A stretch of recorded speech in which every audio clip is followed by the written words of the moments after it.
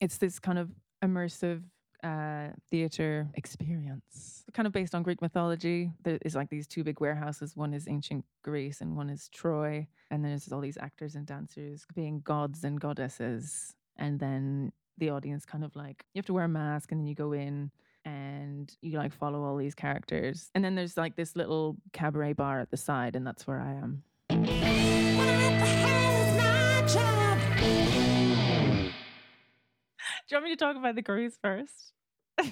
The cruise was so terrible. COVID restrictions were still in place in England. So I looked at my calendar and I was like, oh, this is bleak. I have nothing, absolutely nothing booked. And I was really sick of teaching kids piano on Zoom. That was hell. So I was like, okay, it. I'll take this cruise job. Oh, shit, can I say it? But it was kind of horrible. It was really depressing. It was really lonely. And the good parts was that I got to play every day, and I felt like I got a bit rusty during COVID because I couldn't play drums in my flat. I tried once and my neighbor was like, no.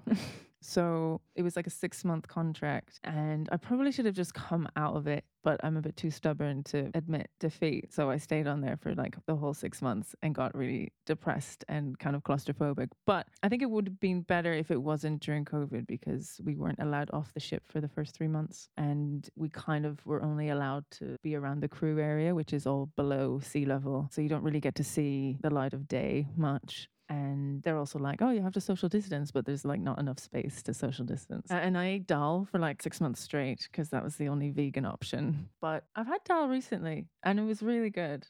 And it didn't bring back any flashbacks. But yeah, the good parts was playing, and the musicians are all really great. But the MD of the whole ship, like the guy that did the officey bit, he was kind of really gross and creepy. And because we were a girl band, which was kind of weird anyway, it's just hire musicians of all genders. But they were like, oh, we're so forward thinking and we'll have an all girl band. And felt like they wanted to see us fail or something. So the MD tried to make it really difficult, like withhold the sheet music until the very last minute, and just kind of knew that one or two of the other girls were kind of struggling a little bit with the reading, but would just like talk shit about them and kind of make weird comments about their bodies. And I won't get into that too much, but yeah, he was an asshole. So yeah, I'll never go back on a cruise again, but I was doing more teaching earlier this year and last year, but I've got a bit busier and I've been able to filter that out a little bit. I hate teaching theory. So I get a lot of dep gigs, which is deputy really, but means that you're filling in for the drummer that is either sick or away or double booked or something. So a lot of the gigs that I get are those ones, and it kind of means that some of them are very last minute. So it's a lot of learning things really fast. I had a well-paid dep gig last week and that was great, but I had like one day to learn 30 songs, which was stressful, but kind of the good kind of stressful. It kind of keeps me on my toes, I suppose. So this one was a percussion gig. So I wasn't playing the full drum kit. I had like 4 electronic pads, floor tom, snare, tambourine, backing vocals, a few little wood blocks, etc. So I think the pressure is off a little bit for that setup rather than full drum kit, because it's kind of on top, if you know what I mean, rather than supporting the whole band. You know, if the drummer stops, then everyone is like, what's happening? I mean, stops at the wrong place. Or if they don't stop at the right place. It's the worst feeling if you don't know what's happening. Oh my God. Oh, fuck. It's horrible. And you're like, where the fuck am I? Oh God. Ah. And you just kind of do some tinkly thing until you can figure out where you are. And then it's like, hopefully nobody will notice. And then you come off stage and you're like, I'm so sorry about that bit. And the keyboard's like, oh, wait, what? I have no idea. I was stressed as well. I've definitely had nightmares about it, so I've tried to avoid it as well, because I had this nightmare recently that I was stepping for the keys part on Annie the musical. Like, I don't even fucking know where that came from. I don't even play keys that much these days. But like, none of the other musicians in the pit would let me see their sheet music. And they were all being really like secretive about it. And I was like, I haven't seen the music. I don't know what's happening. And they won't give me the music. And then all of a sudden I'm on the piano and they say, go. And I'm like, ah. And then I wake up. So the nightmares have made me prepare extra so that hopefully that never happens. So yeah, I only had a day to learn all of those songs, so I didn't actually get a chance to go to my drum space. So I kind of just air tambourined and air drummed for a day. and learnt it in my head. If it's like a wedding band or something like that, you're not allowed to introduce yourself to the band in front of the client because they're like, wait, what? You don't know each other? We're a band that practice every week. It looked like I was probably having a great time, but inside I'm a little bit stressed. Hey, folks, it's Nati. We'll be back with more right after this break.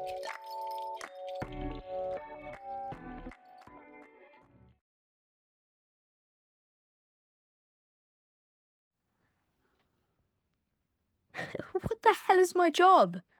It's hard to. I mean, I'm working freelance, and and it's kind of becoming a bit like a partnership thing, kind of messy, maybe. So basically, I've had to like kind of make a demo to like convince him last minute because he hasn't told his wife about the project, and he's going to tell his wife about the project. And he's thinking, oh, we might not be able to do it, get the budget because it's a very pie in the sky weird techie thing, kind of with AI and stuff.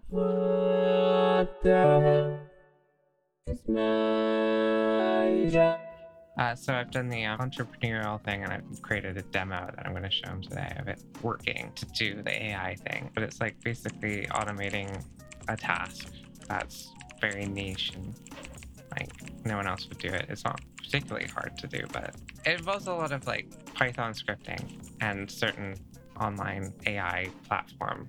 You know, when you write a list to go shopping and what you want, and then imagine that, but then you give it to a computer, and then the computer is like a little snake with like a bow tie, and he's like, hello, and you're like, hey, can you get me all this stuff? And then he gets it for you. I was scared that I wouldn't be able to make money if I did music production at university. So then I was like, I knew how to do some, I guess you could say, coding from when I did Warcraft 3 mods. I used to do Warcraft 3 maps, which involved like some variable tweaking and stuff, which was a bit programmery. And so I always had a little bit of a knack for it. And I knew that that was an option. And I thought that some of the stuff people were doing, integrating coding and music, was cool, just like as an idea. I didn't really know much about it. Just like Autechre and our Aphex Twin. I wasn't deeply into them, but I just thought it was kind of cool. So then I applied to universities for all the stuff I wanted to do. No one would have me. I wanted to do some 3D animation stuff. They wouldn't have me because I didn't know how to draw like figures. Really weird. And then I went to like a more artsy uni, and they loved me. It was really cool. I got to just make my music videos and stuff, and they would just give me good grades. They thought it was cool. He can get paid a ridiculous amount of money for knowing a very niche part of some kind of way of doing certain things that are to do with programs. So if, for instance, if you know about neural networks, you know about convolutional neural networks, you know about filters, you know about convolutions, you know, blah, blah, blah, blah, blah. And that's fine. And that could get you a job. But like, if you know about it specifically as it applies to like analyzing engines, this particular kind of it, then you're the only person who knows that. And then they have to pay you a lot of money. And the people who have to pay you a lot of money tend to be, they tend to have a fucking lot of money to throw around. But the thing is, for me, it always feels kind of weird how much I would get paid for some of this stuff. I don't really care as much about making a lot of money anymore. I more prefer to be able to be more in control of the projects I'm working on, and to kind of invest in the projects I'm working on, rather than receiving some kind of obscure task from high above and then getting like a bit of money from it. Yeah, with my career, I could have gone on to go and make like a fairly decent wage, like quite a high amount with what I was doing, but I just got really fed up with the work culture. If you want to be featured on the show, or you know someone who's perfect for the show, then just fill out the quick and easy form on our website and we'll contact you. Head to whatthehellismyjob.com for sign up.